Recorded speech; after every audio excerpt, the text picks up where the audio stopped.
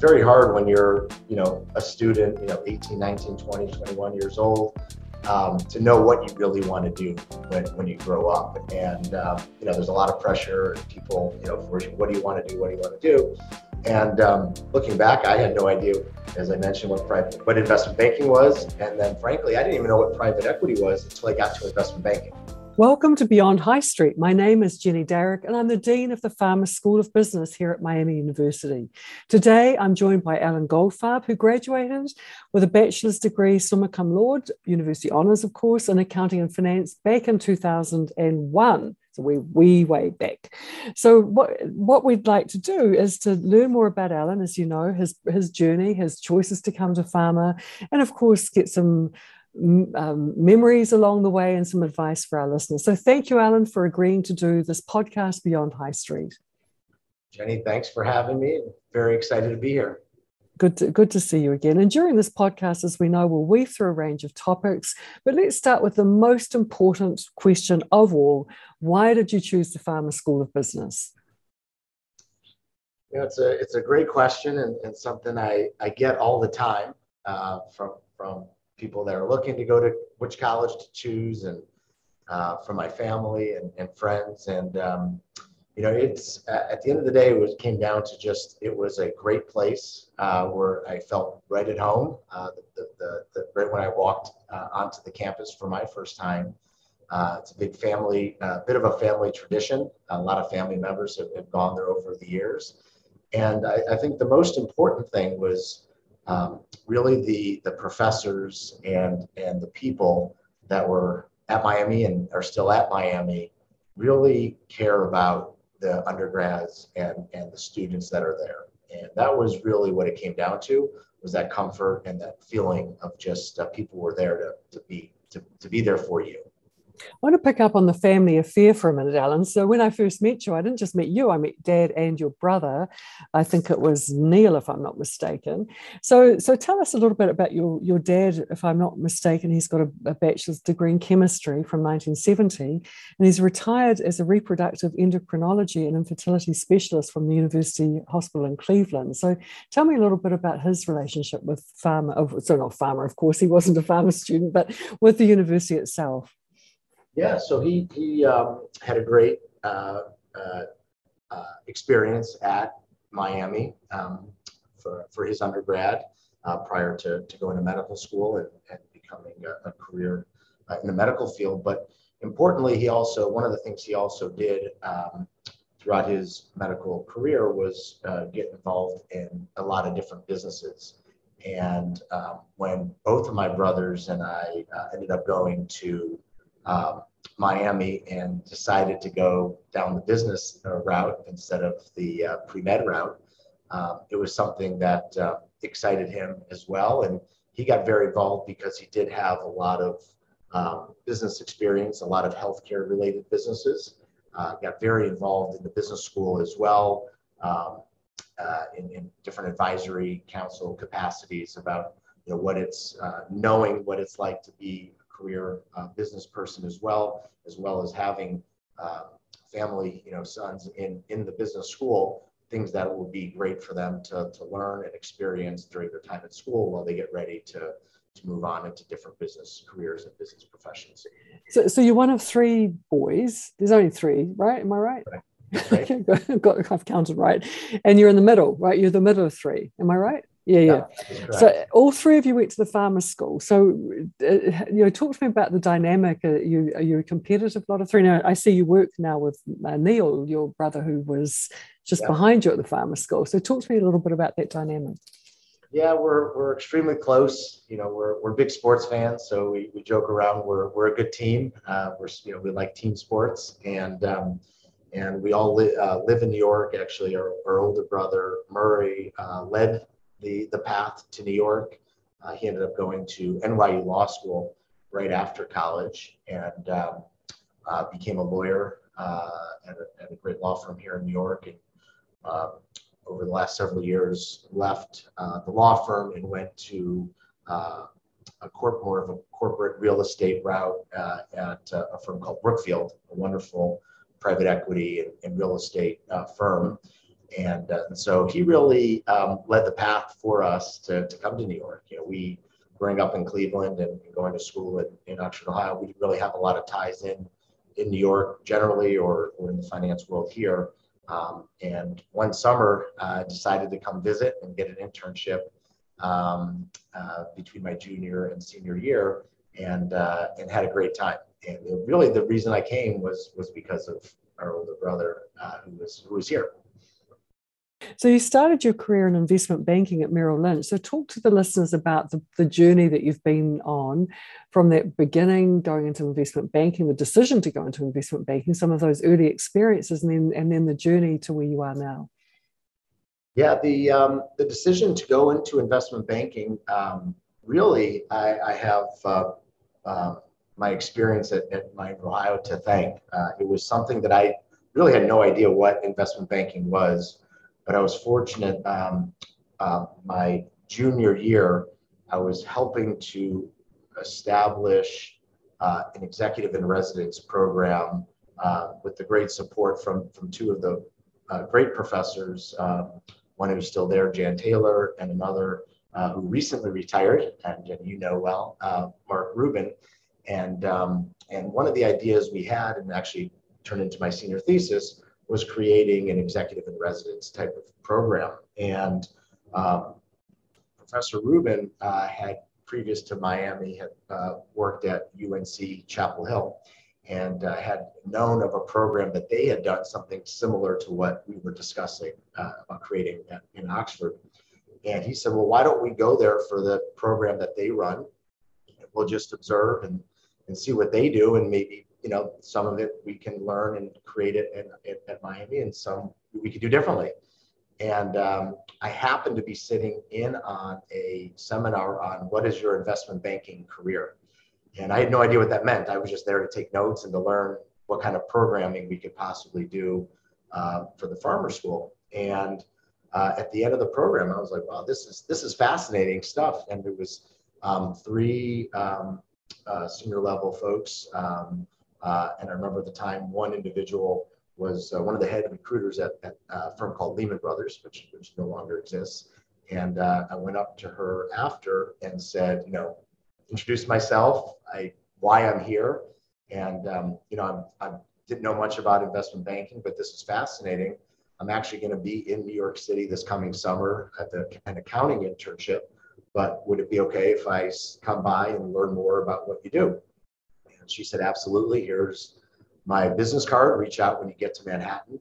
And I did that. And I went in, and she invited me in, and I met with her and a bunch of her partners. And I fell in love with what investment banking could be, or I thought, this is what I really wanted to do.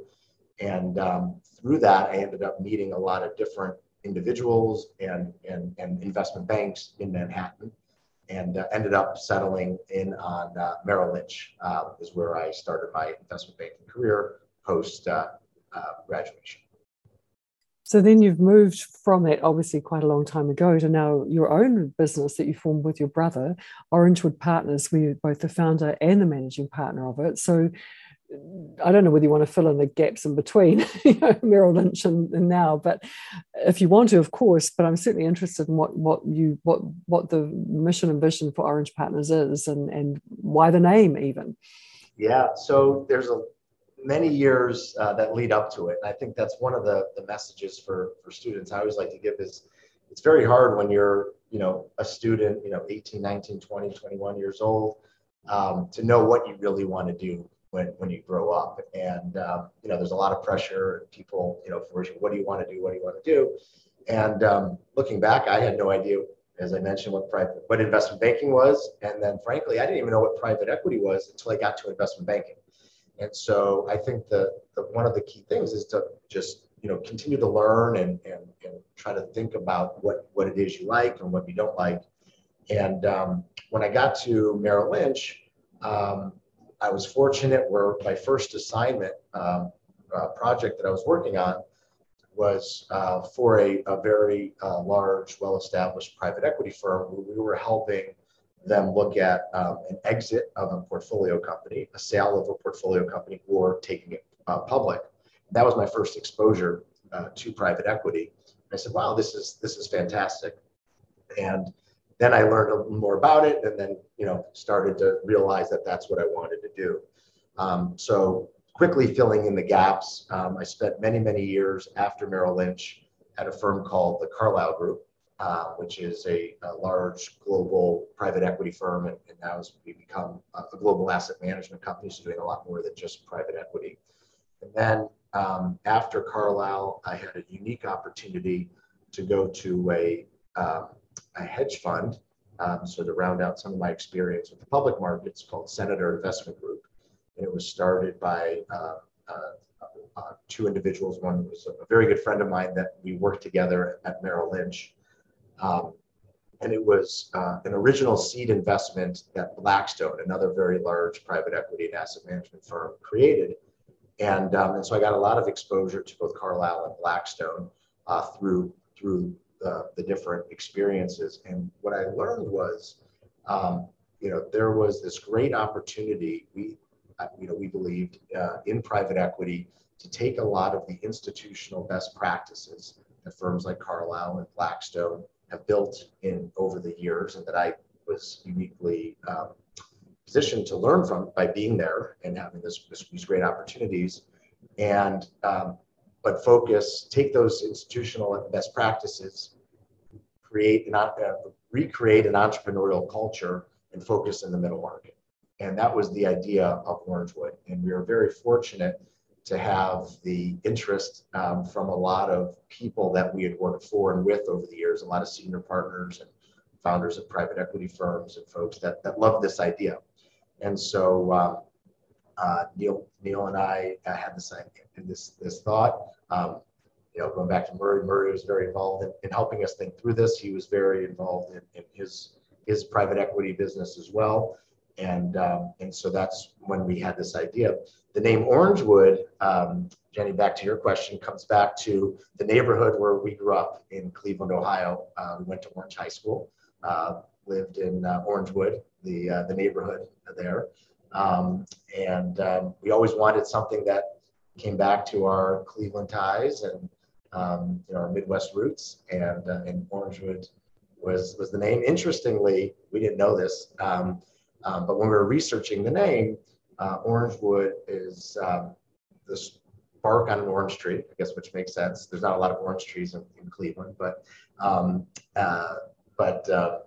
it's one of the strongest barks of any tree. And some research suggested that often could be used historically in ancient times for growth and rehabilitation. And so a lot of what we do is we try to help companies grow, and if there's any issues, we try to help them. And so the name kind of fit as well. So I love that story.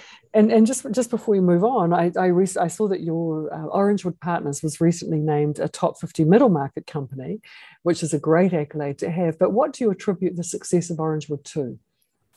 It's appreciate you mentioning that. And, we are excited. We're a relatively young organization. And so to receive that award was very exciting. And I think it's really three things that I would attribute it to. One is, and this is the most important thing, is the people and the culture at Orangewood.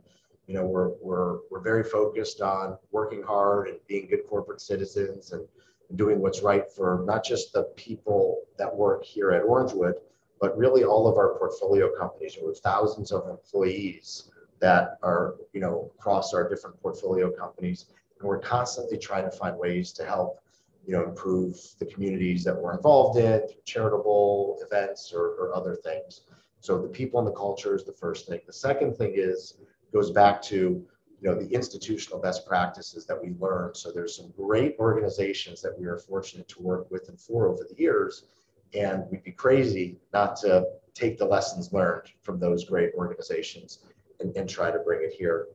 And then the third thing is the great support that we had. It's interesting sometimes to have an idea, and a lot of people have good ideas, but we're very thankful of the support that we had from the beginning, because without great investors, without any investors, you don't have a business in private equity. And so thankfully, the idea turned into a reality because of the great support that we had from our initial and ongoing investor base. I love it. Really good. All right, time to go down memory lane. So I've got a whole bunch of questions. Sometimes you might remember the answers to them. Sometimes you might not. But anyway, my first question, when you look back at your time at Miami, who was your favorite professor and why? So it's, I'd say there's so many great professors and so many great memories. I honestly did not have any bad experiences, which I think is pretty rare, but it goes back to one of the reasons I really was excited about picking Miami, and looking back, I'm so excited I did. It's because all the professors were there to help the students, and they're there for the undergrads on a personal and professional and learning and development basis. But the two that definitely stand out, and I mentioned them both at the beginning, that have had such impact in my career and personal, growth and development, were both Mark Rubin and Jan Taylor. And not just because they were great professors that I had, more than once in the classroom, but there's so many extracurricular activities and events helping to create, the Business School Honors Program and the Executive in Residence programs and things like that they were just, tremendous, friends and partners. And in fact, this is, I kind of gave the story of Mark Rubin, helping with the UNC and learning about investment banking. Quick story about Jan Taylor. When I was getting ready to graduate, I went in to, say my official goodbyes and thank her for everything. And she's like, there's somebody I should introduce you to. I know you have your older brother in New York City, but you don't know many people. A very good friend of mine from college lives in the New York area, and you should reach out.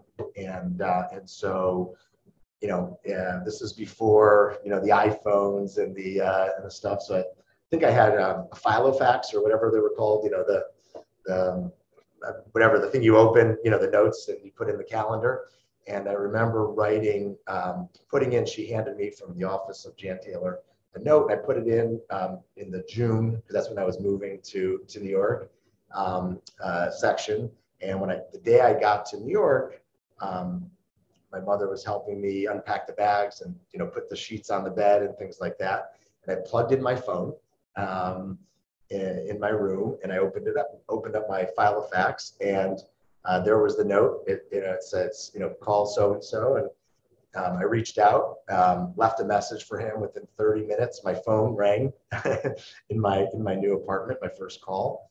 And he said, any friend of Jan's is a friend of mine, and took me to lunch the next day, became a great mentor and friend. And today, he's a partner of ours at Orangewood. He's the CEO and founder of one of our portfolio companies. And so it all goes back to, just, you never know where things go. And, it wasn't until, 5 or 6 years ago that we actually did a deal together, but he became a great mentor and friend, for the 15 or so years before that. And I will make sure that both Jan Taylor and Mark Rubin get to hear this podcast. I love stories like that. So what subject did you least enjoy while you were here? It's a great question. Maybe it's just my personality, but I only remember the good ones. And I don't remember having, too many bad experiences. I of course loved all the business and accounting and finance and marketing courses that I took in economics. But I think one of the things I would maybe answer it with a little bit of a different perspective was, because through the honors program, we were forced to, looking back, that's what I thought was the case, to take things outside the business school. And it turned out those were some of my favorite classes and some great professors, and it just took me out of my comfort zone. And I remember taking a philosophy class, and it was awesome, and really, really enjoyed it and learned a lot. And I met some unbelievable people, because there's a lot of group projects and presentations that have, remained friends today. And so I think, the good news is, one of the great things about Miami is the ability to and the encouragement to get out of your comfort zone. So maybe initially it was uncomfortable, but then it became something that was great. And so trying new things and experiencing things was and I love that about us. I love how we push students out, and as part of the Global Miami Plan, we call it now. So what co-curricular activities were you involved in? So yeah, I was involved in quite a bit. Looking back, I'm not sure how I did it all. Because I also try to have some free time and enjoy time with friends. But I was very involved. I played club soccer for for I think 3 of my 4 years. Very involved in intramural sports. I'm a big fan of sports, and so there's great. It's a great way to see people and still compete and meet new people. And then throughout, as I mentioned. Involved in the university honors program and then the business school honors program.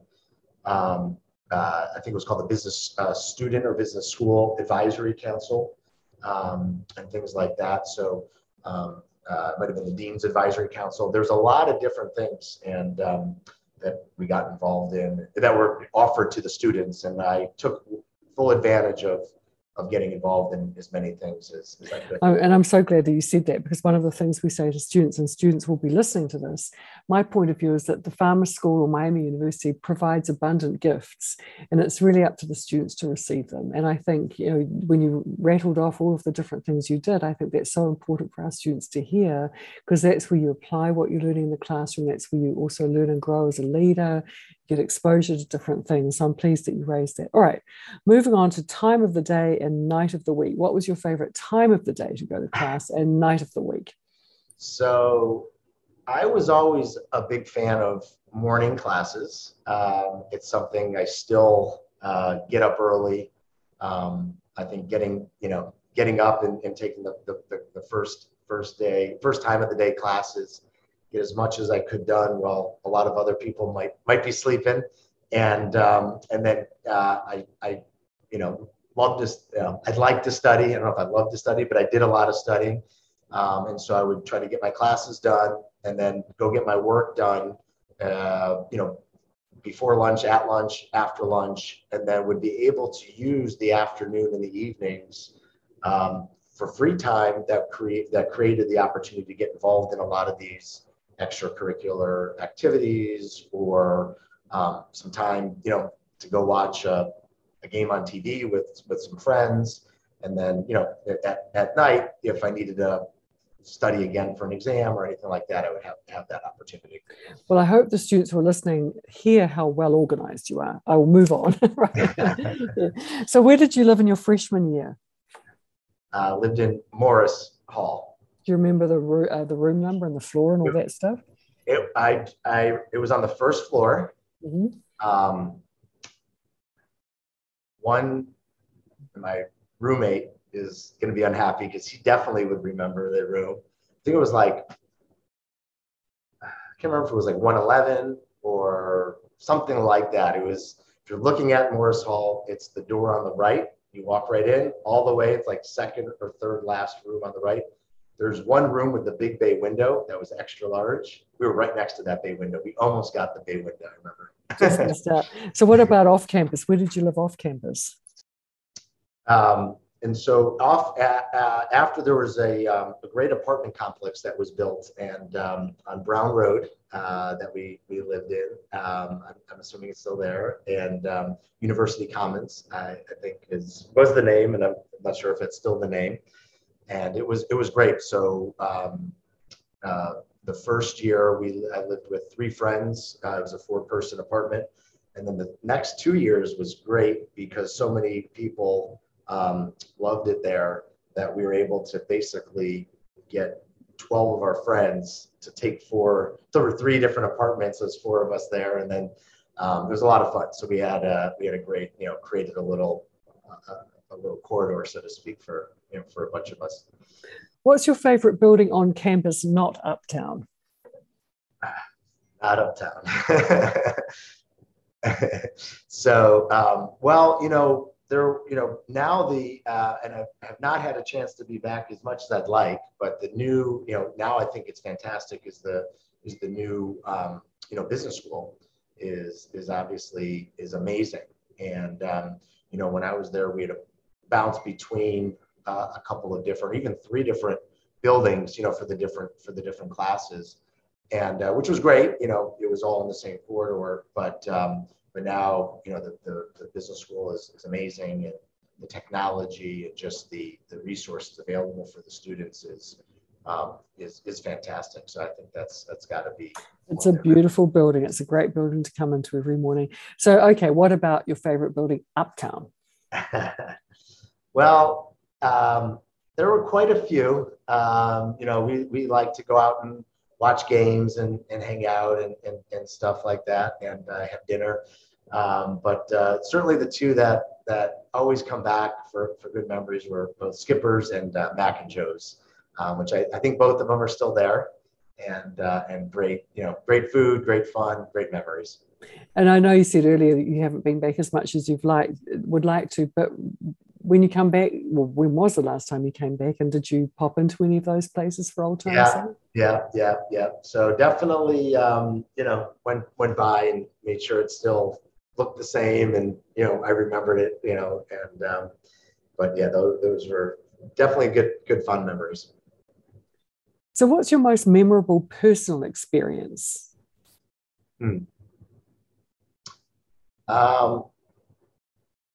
I'd say the most memorable. I'd say it's tied, and it's actually very interesting. I'd say that the most memorable personal experience tied was the day I came to campus, and probably the day I left. Tied for just everything in between. There was there's so many great experiences that not one thing, or one moment would stand out. We walked through a couple of those examples, but just the emotions of coming in and, waving goodbye, to my parents, or giving them a big hug, and then the graduation and the day we got back in the car and left. And, I think both of those were unbelievable memories. Both were unbelievably exciting, because, it's something I always look back and, even though it was the end of the chapter of Miami, it was the start of a new opportunity. But Miami was always going to be a big part of everything that I did going forward, and that was something that I look back and glad we continue to stay in close touch. If you look back on any part of your time at Miami, what, if anything, would you do differently? I would probably take, and I mentioned some of the classes, I would take advantage of more classes outside of the business school, to just broaden the horizons and learn more. I was still am very focused on, doing well in business, but what I've learned over the years is, it's not always just about the numbers or, the stuff you learn in the business programs, which are fantastic, and you get the great experience, but some of the outside the box thinking, which is great, the Miami plan that you mentioned, and just the opportunities in the more of some of the liberal arts programs. I would definitely take advantage of some of those more if I could go back and do it again. That's good advice too. And I think, to your point, people are so focused on the job, the outcomes, that there's so much more that goes on here. So now we're up to the final part of the podcast interview. This is where you get to give advice to the students who are listening. So I want you to give your advice in 2 parts, please. Part 1 would be to incoming freshmen as they enter into Miami. Part 2 would be for early career graduates, so people who might be 1 or 2 years out of school. So fire away.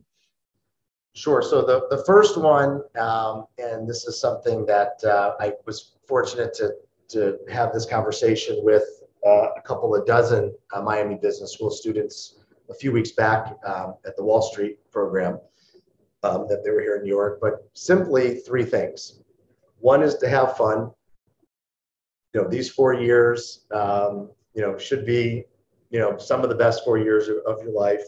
Certainly, make sure you have fun. And there's so many things you could do to enjoy your college experience. 2 is to learn and ask questions. Everybody there is there for you. That's, again, going back to the beginning of our conversation, from the professors and the students, everyone there is there together and for the benefit of the students. And so if you don't learn and just experience things, and you don't seek out people that could help you when you want to learn and ask questions, I think that's something that you have to do. And then the third would be to get involved. They kind of tie together. It helps you have fun. It helps you learn and ask questions. But getting involved in as many things, and you could try things. And if it's something that you're not excited about, you don't have to continue. You don't have to do it for 4 years, but try it. You might meet people. You might learn about things, and then you realize, this isn't exciting to me, or I don't want to do this. And that's okay too. And sometimes learning things you don't like about things you don't like versus things you only like is important too. So getting involved. So bottom line, have fun first, second, learn and ask questions, and third, get involved. What about the second group who are early career now? They're 1 or 2 years out of college. Yeah, so I would say, again, three things there. One, using one of the other points, learning and asking questions. So seek out opportunities where you can learn, and at people you're working for or with, ask them questions. Don't just sit back behind your computer or whatever you're working on. Make sure you ask and learn when you're working. Second is work hard. Big fan of work-life balance. I have a great family. I have 4 kids. I'm very involved in that. But working hard is very important. Don't cut yourself short. The harder you work, sometimes the luckier you get, and you just don't know what's going to happen. And then the third thing is seek mentors. Seek out mentors. They don't just fall into your lap, but people want to help others. That's just generally human nature. And so if you find great mentors who become great friends, there's going to be, just people have been through what you're going through, and it's impossible for you to know what you want to do many years down the road. And just having mentors that can help you think about, maybe minor decisions or big decisions, and just, how you go through those decision trees. So that's always been an important part of my life. And I love that advice for our listeners. And just before I close, I think even more so now that we've got this remote/hybrid work environment, ask for help, seek mentors. And I think it's easy sometimes if you're working more from home to hide away from that. But I think to those who are listening, irrespective of how you work, still make sure you seek help and you seek mentors. I love it. All right. So as we close, I want to close by thanking you, Alan, for the gift of your time to allow us to record this podcast. One defining characteristic of our Farmer School is just how engaged the alumni are and how willing they are to continue to give back in so many different ways to support the school, our students, our faculty, our staff, and other alumni. So thank you, Alan, and go well as you continue your journey beyond High Street. Thank you for having me. It's been a real pleasure, and look forward to seeing you soon.